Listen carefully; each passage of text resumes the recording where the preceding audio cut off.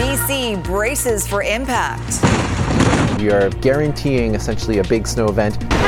Converging weather systems create a critical test of winter weather readiness after major problems last time. Securing shelter for the homeless before the snow flies. Community center has been very full during the day. The scramble to find a bed with time running out and many shelters already at capacity. And Charlie Lee, a soldier's story. I spent days in the jungles. One of BC's few surviving World War II veterans shares his secrets. You're watching Global BC. This is Global News Hour at 6. Good evening and thanks very much for joining us. The warning is real. Conditions are setting up perfectly for the first major snowfall of the year. Snow and freezing rain expected to hit southern Vancouver Island in just a couple of hours before it makes its way east. Our Grace Key is live with more on preparations around the Lower Mainland. Grace.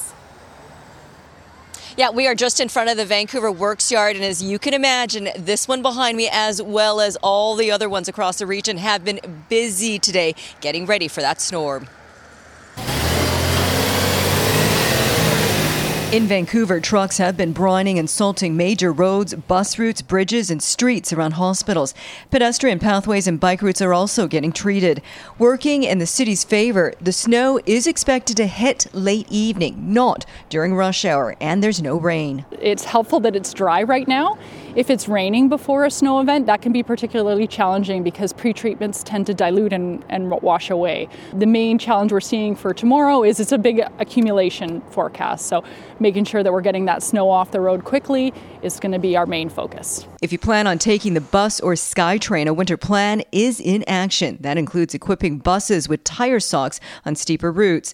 A third of the bus fleet is testing out some new winter tires. On SkyTrains, de-icer trains will keep the power rail free from ice buildup. They're doing everything in terms of preparing for what's to come, calling in extra staff, making sure that our trolley overheads have anti-icing solution running over them to make sure that our trolley buses can keep moving, switching out the 60 articulated buses for 40-foot ones where possible, as they're a bit more agile in snowy and steep hills. YVR invested $40 million to improve operations. Technology shows delays and problems in real time. There are 19 new pieces of snow clearing equipment, including 2 new high-powered snow blowers. Crews can clear and de-ice a runway in 20 minutes and get to planes faster. The airport can also override airlines and tow planes in case airline teams can't get to work. Airports actually aren't responsible for towing aircraft, airlines are.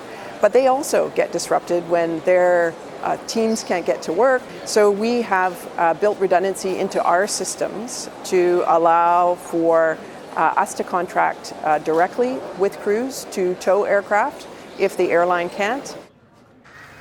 Well, the snow hasn't started falling on YVR just yet, Grace, but we're already getting word of some canceled flights for tomorrow. What are we hearing from the airlines? Yeah, so we did hear from passengers about this. We did reach out to Air Canada. So a statement does read in part that flight cancellations are being proactively enacted for primarily regional and domestic flights, along with some transporter flights. Now, this is in direct response to YVR and NavCan's departure management and central de-icing management programs, which have been put in place for safe operational reliability in snow and ice conditions. And this isn't just for Air Canada. So YVR also released a statement saying that confirming there will be fewer aircraft able to depart and arrive. So you're definitely going to want to check your flights tomorrow. Sophie? All right, thanks for that. Grace Key reporting in Vancouver. It is an all-hands-on-deck scenario further out in the Fraser Valley, too. From Surrey to Hope and beyond, they're doing everything they can to keep the highways clear. Alyssa Thibault has the details, including a call for a more regional approach to winter readiness. Alyssa. Well, Chris, it's been all about brining today. Trucks have been out in Surrey right through the Fraser Valley to prepare as many roads as possible. What could make things a little more complicated, though, for the Fraser Valley, freezing rain is in the forecast for some areas closer to the US border. Now, we know this storm is coming, and officials are really hoping that we don't see a repeat of some of the chaos we've seen previously. It's a story we've seen before. Snowfall wreaking havoc on the roads east of Vancouver. Watch out! In Surrey, residents are bracing for a winter hit. Terrifying. Terrifying? Yeah. Well, we don't want to get an accident again. Everything is going to be stuck. This is the main thing when there is a snow, right? The city of Surrey says about 60 trucks have been out brining roads since 4 a.m. When the snow starts, ploughs and salting trucks will get to work. We make our own brine. This winter storm is also forecast to bring freezing rain to parts of the Fraser Valley. Brining is key to mitigating the effects of it. When we know that the freezing rain is coming, that is our defensive mechanism per se. And on top of that, when we put the salt, it will stick to the ground, and that will be gives a good traction on the road. The city stocks about 20,000 tonnes of salt for the winter. It's used about a third of that supply so far. On a 24-hour event, we use 1,000 tonne of salt. The city of Abbotsford says 17 trucks have been out pre-salting roads, and just like Surrey, to counter the impacts of freezing rain, crews will combine brine with salt and sand to help the ice melt faster. There are concerns about highways getting jammed. One new Westminster councillor says the province has a poor track record of keeping people moving. If we had a vote today and asked the public who were impacted, it'd be a resounding thumbs down in terms of the response and how well both the province and our region has been coping with these snowstorms. Being there before the events occur, that's a critical change we made as government. Despite the amount of preparation, many people are still convinced things will go sideways. I'm from Winnipeg. I know all about cold, snowy winter. Out here, they haven't got a clue. It's hard to argue that point. All right, Alyssa, bridges are particularly susceptible in these snowstorms. Any changes or things drivers need to be aware of there? Yeah, so winter operations are now in effect for the Port Mann Bridge behind me. That means that the HOV lane only just closed at 6 p.m, so drivers will need to be aware of that.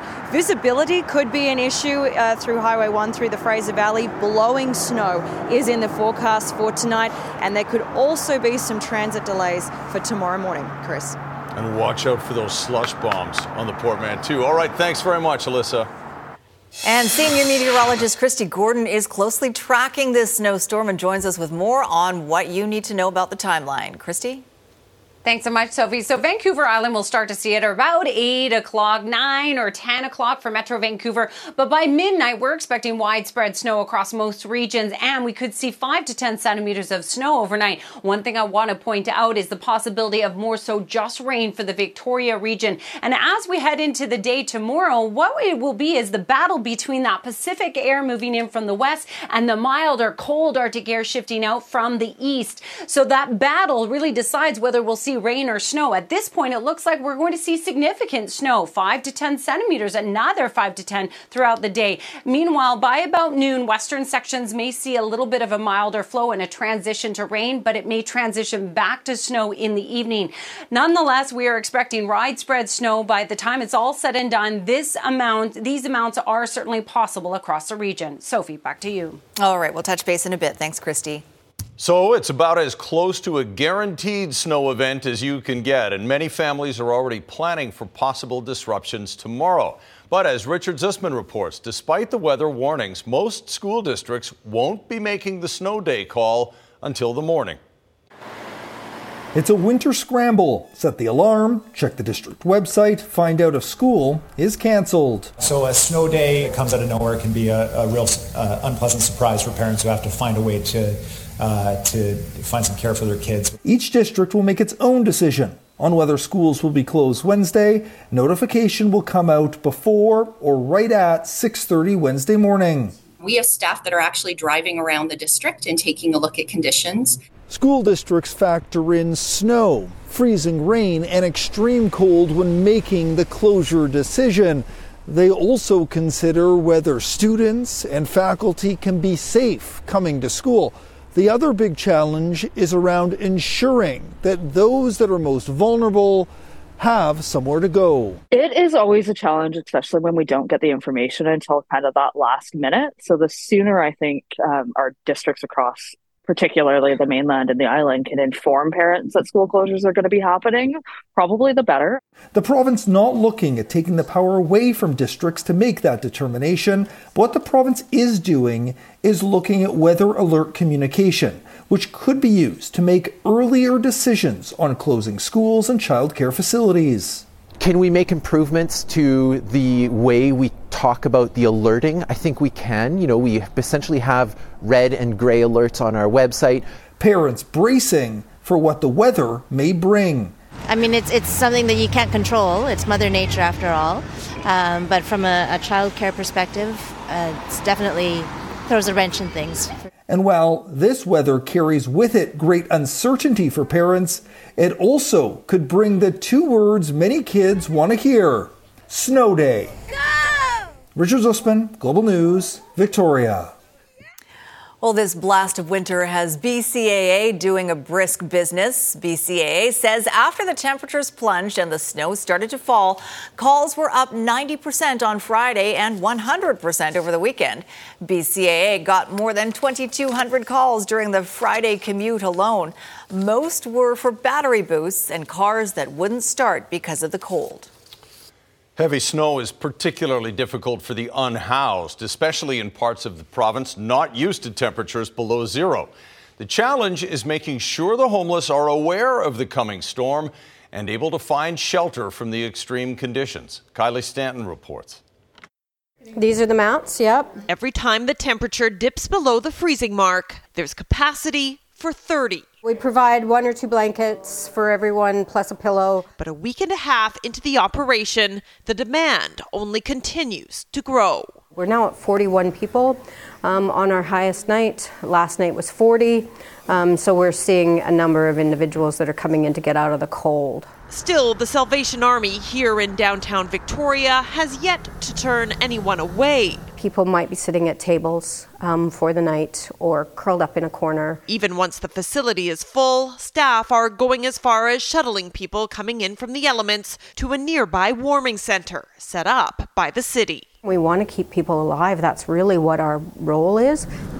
But no matter which door you open, it's the same story. So we have bunks here. We'll have 20 additional mats up on our main floor as well. We're trying not to turn people away. In the case of the Union Gospel Mission in Vancouver, there's been little choice in the matter. We've had 77 turnaways in the month of January so far, and we're only halfway through. Obviously, this is concerning, given that the temperatures are continuing to dip. So this is a men's coat. The focus then turns to protecting people from the cold.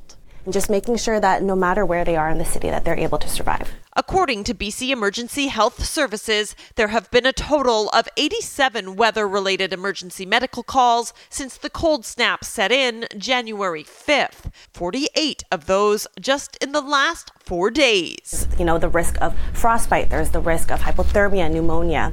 The need is here, and there's just not enough space. According to the BC government, there are more than 5,500 shelter spaces open across the province, a mix of extreme weather response, temporary, and permanent overnight shelters. But with 8,665 people identified as experiencing homelessness at last count, it's going to take a whole lot more of these to close the gap. It's nowhere near what we need. Kylie Stanton, Global News. Another homeless camp fire to tell you about tonight. This one happened underneath Highway 1 at Boundary Road just before 5 o'clock.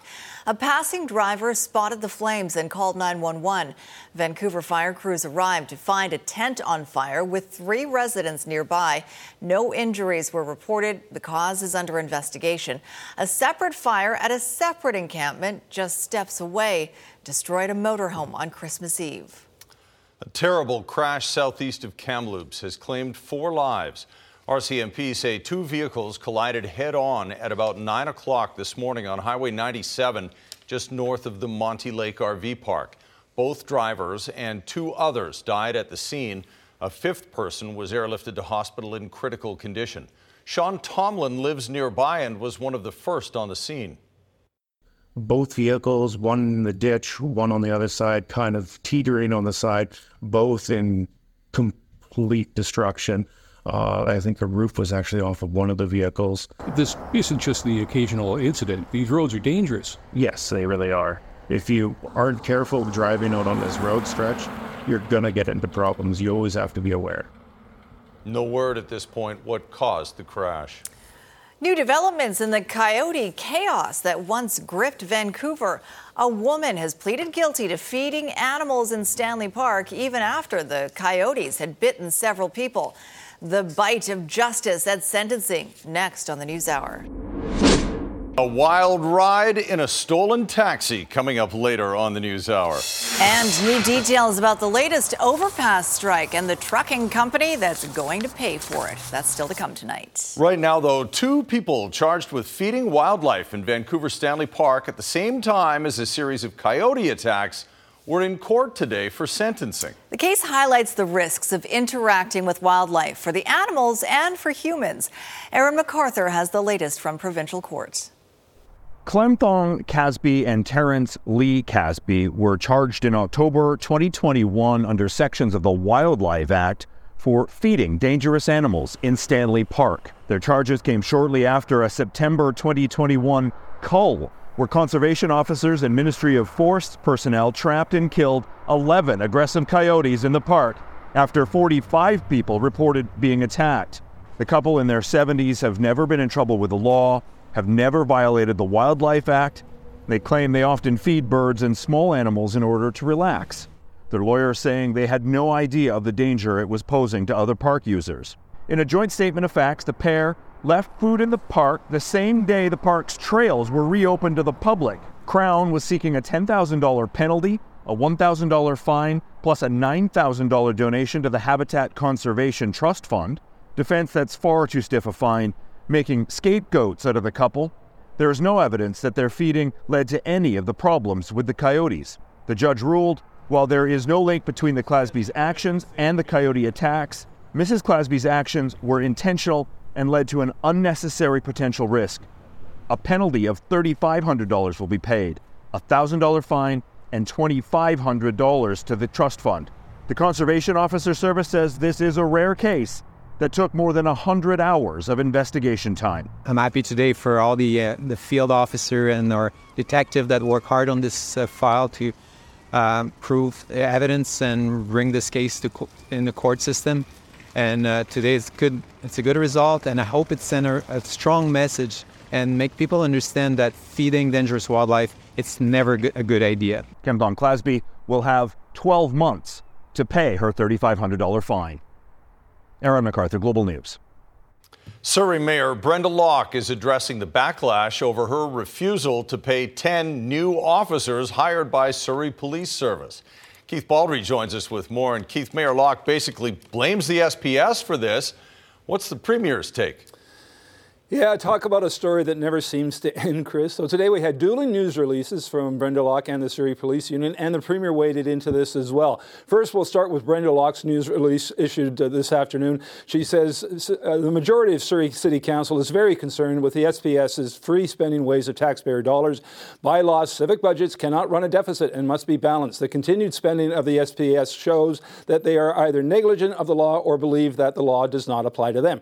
No sooner had that release been released, and this one came out from the Surrey Police Union, saying Mayor Locke's financial shell game aims to distract from the 10 police recruit officers that she refuses to pay. These officers all received job offers and quit prior employment well before the letter that she wrote, referring to a Locke letter, on December 19th, 2023. So there you have the dueling news releases. Premier David Eby up in Prince George at an event. This subject came up. He points out that he's criticizing Surrey City Council for spending tax dollars on an ad campaign and court challenges, and also points out the province has given Surrey a significant amount of money to deal with other issues. Here's the Premier.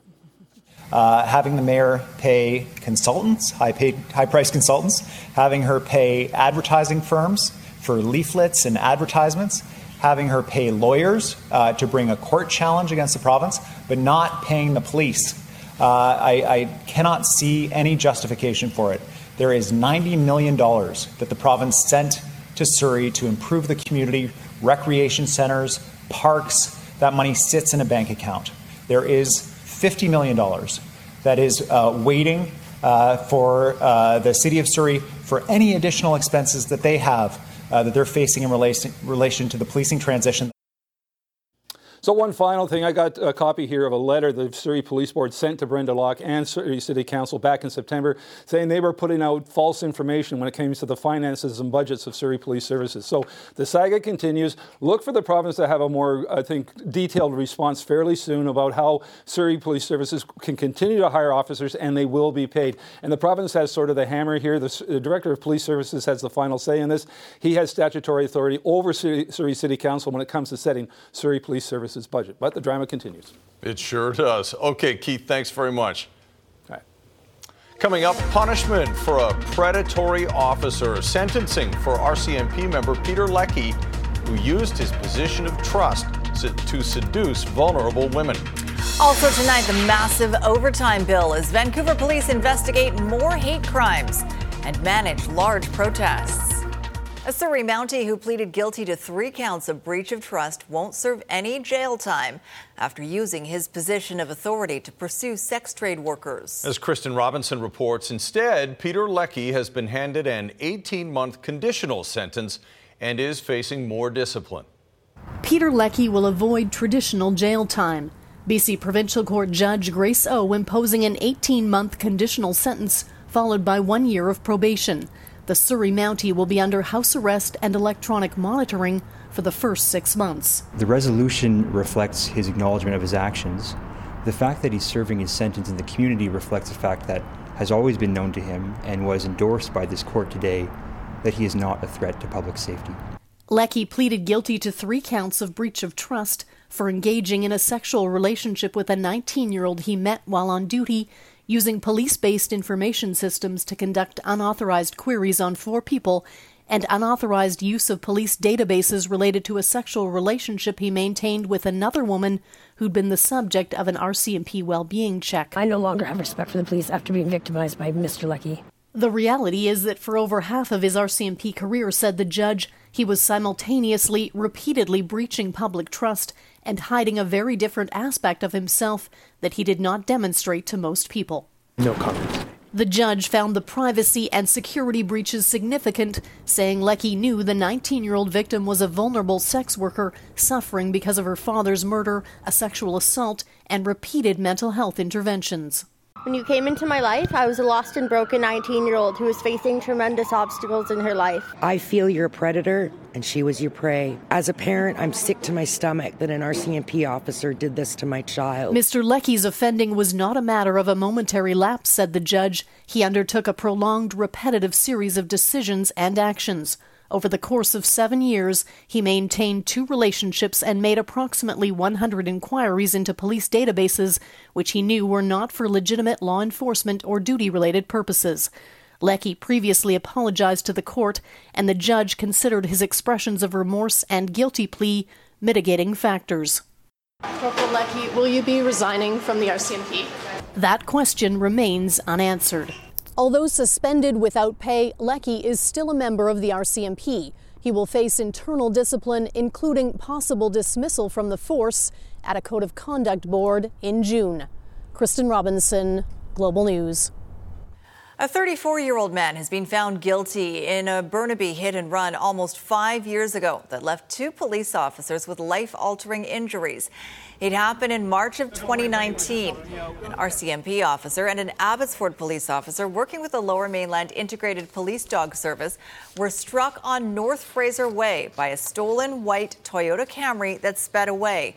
Jason Kirapakaran has now been convicted of 2 counts each of criminal negligence causing bodily harm and failing to stop. The RCMP say the 2 officers continue to recover from their injuries.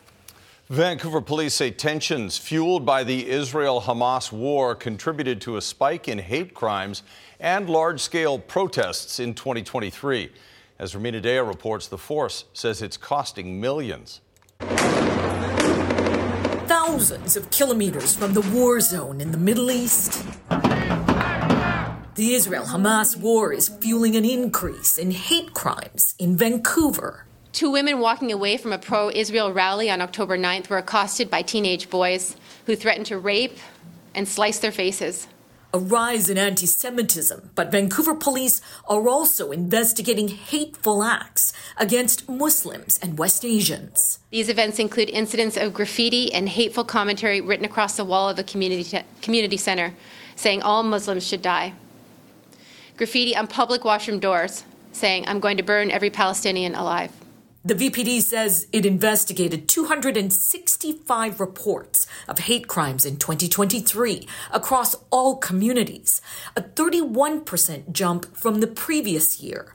There were more than 1,000 protests last year, equating to more than $4 million in overtime costs for Vancouver officers, $2.5 million since October 7th alone, when Hamas launched a surprise attack in Israel. It's unanticipated. This war happened. It continues.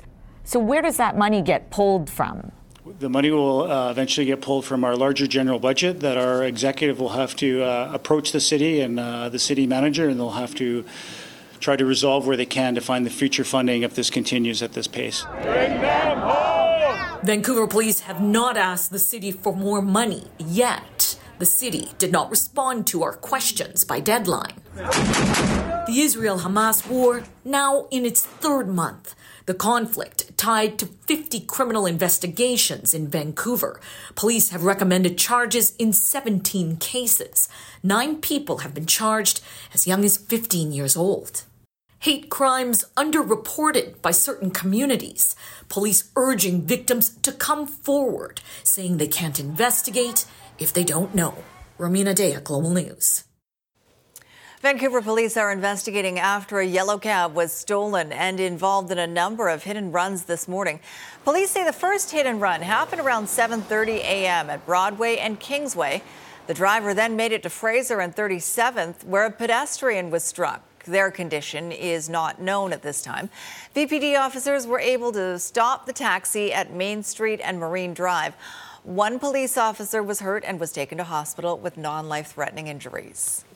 Another BC trucking company has had its fleet of 20 vehicles pulled off the road after an overheight load hit an overpass during the Monday afternoon commute. At around 4 o'clock, a helicopter fuselage on the back of an eastbound truck hit the Gilmore overpass on Highway 1. Fortunately, only a sign was damaged, and the impact on rush hour traffic was minimal. The Transportation Ministry says while the driver did have an oversized permit, the load was actually higher than stated on the document. Abbotsford-based International Machine Transport will be under suspension until the investigation is complete. Coming up, creating jobs and cutting emissions. Today is yet another demonstration that resource workers in our province are on the front lines of fighting climate change. A big announcement to produce hydrogen in Prince George with the province as a major partner. And is it the last gasp for big tobacco? Usage trends around the globe coming up. The province is announcing new plans for a hydrogen project in Prince George that'll help cut harmful carbon emissions and hopefully deliver cleaner air. The project by Chilliwack-based Terralta Hydrogen Solutions will help fuel the nearby Canfor pulp mill by using a clean hydrogen system. The system will collect byproduct hydrogen from Chemtrade's sodium chlorate production facility, purifying and compressing it for use at the mill. This project will reduce 25% of the natural gas used by the pulp mill, reducing carbon emissions, and creating an opportunity out of a waste product that was previously just being vented. Clean hydrogen opens a world of opportunities for our province that we're not taking advantage of yet and are right there for us. It may be the first project of its kind, but it certainly won't be the last. Last year, the province provided $150,000 to the city of Prince George to help kickstart the development of a regional hydrogen hub.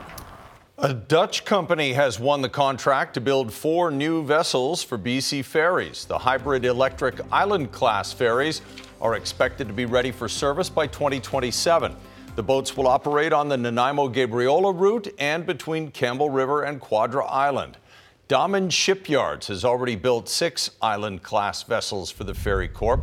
The newest ones will be built in Romania. No Canadian company submitted a bid. The new ships will carry at least 47 vehicles and up to 390 passengers and crew. Well, cigarette smoking is decreasing around the globe, according to the World Health Organization. The trend is encouraging, but as Catherine Ward reports, it's still an uphill battle to prevent people from picking up the habit in the first place. The global push to get people around the world to bud out is seeing positive results. Data from the WHO shows 1 in 5 adults worldwide were consuming tobacco in 2022, compared to 1 in 3 in the year 2000. 150 countries are successfully reducing tobacco use. Rob Cunningham with the Canadian Cancer Society says there has been notable success here at home. It's been a comprehensive strategy of higher tobacco taxes, increased regulation, and programming that has made a difference to see these declines in smoking in Canada. Health Canada has a goal of under 5% tobacco use by the year 2035. In Canada, we still have 12% of the population who smokes, 3.8 million Canadians. The World Health Organization classifies tobacco a major, potentially avoidable threat to public health around the world, saying it impacts not only those who directly use tobacco, but also people who choose not to. Dr. Christian Finley says the risks of secondhand smoke should be motivation for those looking to quit. The fact that it's the tragedy when someone whose parents smoked or their spouse smoked coming into my clinic to see me with lung cancer is even more poignant. Cunningham notes there remains significant pushback to progress cutting tobacco use. The tobacco industry, whether it's in Canada or internationally, is there to oppose these measures. They want to protect their sales and their profits, and they have lobbyists. But still, we need to counter that. Catherine Ward, Global News. Still ahead, celebrating Canadian soldier Charlie Lee. Happy birthday to you. He turns 100, sharing memories of his secret mission during World War II. And coming up in sports, the Whitecaps signed some experience, hoping their new midfielder can regain his scoring touch.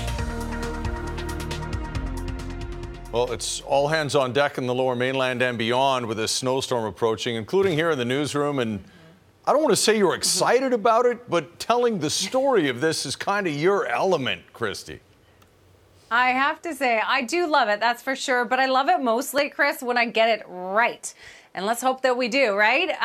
So we have widespread snowfall warnings in place. So these are the amounts that we could see. The 25 centimeters is definitely on the upper end. It's for some key sort of pockets of Surrey, for example, higher elevations out through the Fraser Valley. 5 to 10 of it will be overnight. And then we have another potentially 5 to 10 throughout the day tomorrow. But as we talked about, it's not just the South Coast. It's widespread across southern BC. In fact, we have winter storm warnings for the Fraser Valley. And that means we're expecting windy conditions. So we're talking about heavy snow and wind, whiteout conditions on the roads. And don't forget, we even have a risk of freezing rain. So here's the timeline once again, shifting in all of southern BC impacted by 9 a.m. tomorrow morning. As we head towards the afternoon hours, it eases across Vancouver Island. However, in the afternoon, we're still expecting some snow for Metro Vancouver, although there may be a transition to wet snow at times. But there's the snowfall beginning to shift east, and it does ease off Wednesday night. But I want you to note, by Thursday, we have the potential for more snow. So we're not out of the woods just yet. Tune in tomorrow for more about your Thursday. In the meantime, these are the amounts that we could see. Yes, widespread and highly variable. Areas sort of north of Quesnel, though, tomorrow we're expecting sunshine. For Prince George, Quesnel, the bulk of your snowfall will be overnight. Williams Lake South, that's where we'll see heavy snow. And again, windy conditions as well. For the South Coast area, we're expecting snowfall, especially across Metro Vancouver region, where we're talking about 2 centimeters right near the water to potentially 25 centimeters. I wouldn't rule that out. And again, the potential is there for more snow on Thursday. We'll have more details about that. I'm really urging everyone just to avoid the roads tomorrow, that's for sure. All right, tonight, Central Windows weather window coming to you from Mission. Evan Beer sharing this with us. I don't know how he got up above, but that's a gorgeous shot of showing the ice and that gorgeous sunset that we had last night. It is beautiful. Wow. Thank you, Christy. All right, Squire is here now. I've heard this once. The rain in Spain falls mainly on the plain, but I don't know how that affects soccer. What show was that? Was that My Fair Lady? My Fair Lady, I believe. My Fair Lady. Yeah. Based on Pygmalion or something like that? Exactly. There you go. Well, just like last year, the Whitecaps have gone to Spain to train, which, judging by the weather we just heard, is a good thing. And one of their new signings is there, Daimer Krylak. from the first day we were talking, I saw, okay, this is maybe where, I'm going to feel so comfortable. Yeah, Kreilach is an MLS veteran, which means he just has to assimilate onto the Whitecaps and not also assimilate into the league. Also tonight, from Vancouver to the jungles of Burma and back again, the amazing life of World War II veteran Charlie Lee. Whitecaps working on a game that draws a big crowd this season. Well, they'll have more seats to sell. Well, one game will sell out. Mm-hmm. One game for sure will sell out. And it really has nothing to do with the Whitecaps, I hate to say. But anyway, they've announced, the Whitecaps that is, that they will open the upper deck of BC Place Stadium for 4 of their home games this year. Of course, the biggest one of all will be the one against Miami. That one is on May 25th with Lionel Messi, as well as some of his friends like Luis Suarez and Jordi Alba. The other games that allow more seats is the home opener against Charlotte on March 2nd. The 50th anniversary, this is the 50th anniversary of the Whitecaps, on May the 4th. So it's kind of a Star Wars Whitecaps thing. And then, of course, the playoff rematch against LAFC, and perhaps Vanny can get himself kicked out of that game as well, just for old time's sake, The Whitecaps, of course, have not made any big splash off-season signings. Instead, they have found players who have Major League Soccer experience, kind of a go-with-who-you-know approach. Midfielder Domir Kreilach is one of those signings. Now, he's 34 years old. He is a couple of years removed from a 16-goal season with Real Salt Lake, so obviously Vancouver is hoping for a bit of a revival here. Well, the shot eventually arriving from Albert. What a shot! Unbelievable! This was the type of quality Domir Kreilach was displaying 3 seasons ago when he led Real Salt Lake in scoring with 16 goals. He was an MLS All-Star that year and the club's MVP and leading scorer for the 3rd time in his career. So you can see why the Whitecaps came calling when Kreilach hit the free agent market. Speaking with the coach, speaking with Axel, from the first day we were talking, I saw, okay, this is maybe where, I'm going to feel so comfortable, to help the team off and on the field, to take this responsibility. And basically, I just wanted to have, competition that I still can compete to help the team. And at the end of the day, this is coach's decision who is going to play, who is not. And that option by the Caps was really the only one offered. Kreilach believes he still has some good soccer left in a body, but has some mileage on it and is broken down of late. Back surgery wiped out most of his 2022 season, while last year a hamstring injury limited him to just 31 games in all competitions. Come April, he turns 35, but the Whitecaps believe signing Kreilach, who wore the captain's armband the last 2 years in Real Salt Lake, is worth the gamble, even though he's only scored 5 goals the last 2 seasons. Still hungry, and because of that, I appreciate, the chance the Vancouver gave me, to be here for next 2 years. And of course, I'm still hungry for training, for games, and my goal is, of course, to help the players and the people in the club off and on the field. At the end of the day, when you're asking for the coach to play any position, you're gonna play. Just you like to help the team. You like to be on the field, and that's the role that basically I would like to have. And basically, it's all about training sessions to prove yourself in a training. And then, as I mentioned before, it's up to the coach, to pick the guys who is gonna play, who is not. Okay, so hopefully that come down in goals will change with the Whitecaps this year. Seattle Seahawks general manager John Schneider has begun the search for a new head coach. The interviews with coaching candidates will start this week. Most are currently assistants in the NFL. One, Dallas assistant Dan Quinn, who used to work for Seattle in their glory days, is a top candidate right now. But Schneider says a lot of the people that the Seahawks are actually interested in called Seattle first. It's just really been amazing, the calls and the notes and everything you get. It's really I don't want to say a confidence booster, but I think it's a great reputation for this organization, and a really cool feeling throughout the National Football League of what people think of this organization on the outside. I think people recognize it's a very intriguing job, and one that you can come in and have a great partnership with everybody here. And get rolling. I think people recognize that. All right. Vancouver's Rebecca Marino, first round at the Australian Open. She faced American Jessica Pegula, whose parents own the Buffalo Bills and the Buffalo Sabres. So I bet you she had really good tennis lessons when she was a kid.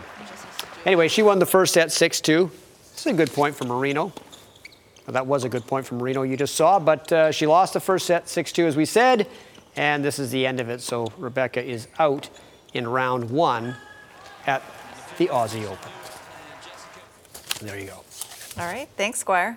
He survived a secret mission, loyal to Canada when it wasn't always loyal to him. The amazing life of Canadian vet Charlie Lee, next. Jordan Armstrong is in the newsroom now with a look ahead to Global News at 11 tonight. Jordan? Sophie, we will have live coverage tonight as the storm moves in, of course, at 11 o'clock, but also on BC One at 8 and, if necessary, 10 o'clock as well. Plus, Vancouver police are in the midst of a hiring campaign, and now they've added another reason to join their ranks, a $10,000 incentive to 20 experienced officers. Why the department feels it's a necessary offer on Global News at 11. Sophie?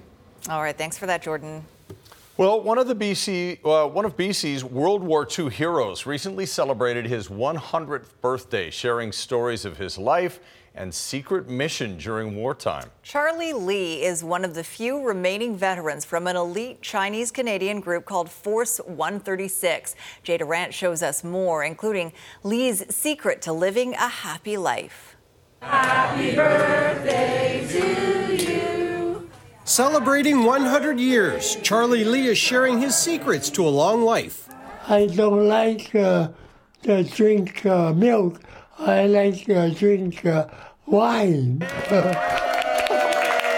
The Lees were one of many families impacted by the Exclusion Act of 1923 that banned almost all Chinese immigration to Canada. But Charlie still served his country in the Second World War, signing up for an elite group known as Force 136 that specialized in espionage and sabotage. The plan was to train these men basically in jungle warfare, and the key word is secrets. They were parachuted into the jungle of Burma, and the reason is that the Japanese, of course, were there. I spent days in the jungles. I was spying for the British. This patriotism helped propel a movement after the war to repeal the Exclusion Act, and in 1947, Chinese Canadians won the right to vote. They were proud of where they were living. They were from Vancouver, all of them. So serving in our army and serving for our country meant everything to them. Charlie has been instrumental in revitalizing the Remembrance Day ceremony in Vancouver.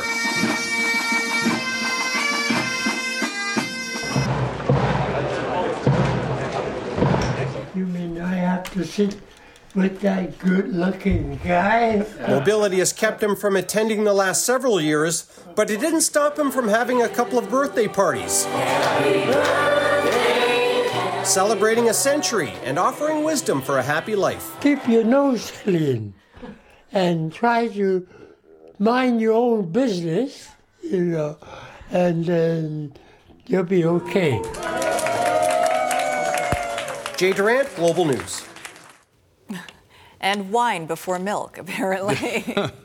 If you know someone who has a great story to tell or advice like Charlie's, email your ideas to Jay at thisisbc@globalnews.ca. Keep your nose clean. Charlie, great advice. Keep your sidewalks clean tomorrow morning if you can. There's some big snowfall coming. Christy? Yeah, so it will begin overnight, 5 to 10 centimeters as possible, with another 5 to 10 possible during the day tomorrow. But there is the possibility of a transition to wet snow in some areas, highly variable. But overall, I'm really urging everyone to just stay home tomorrow. Okay, I'm doing it then. Don't. It's not an option for us. We're an essential service, remember? We'll be here. We will. Thanks for watching, everyone. Be safe out there. Good night, all.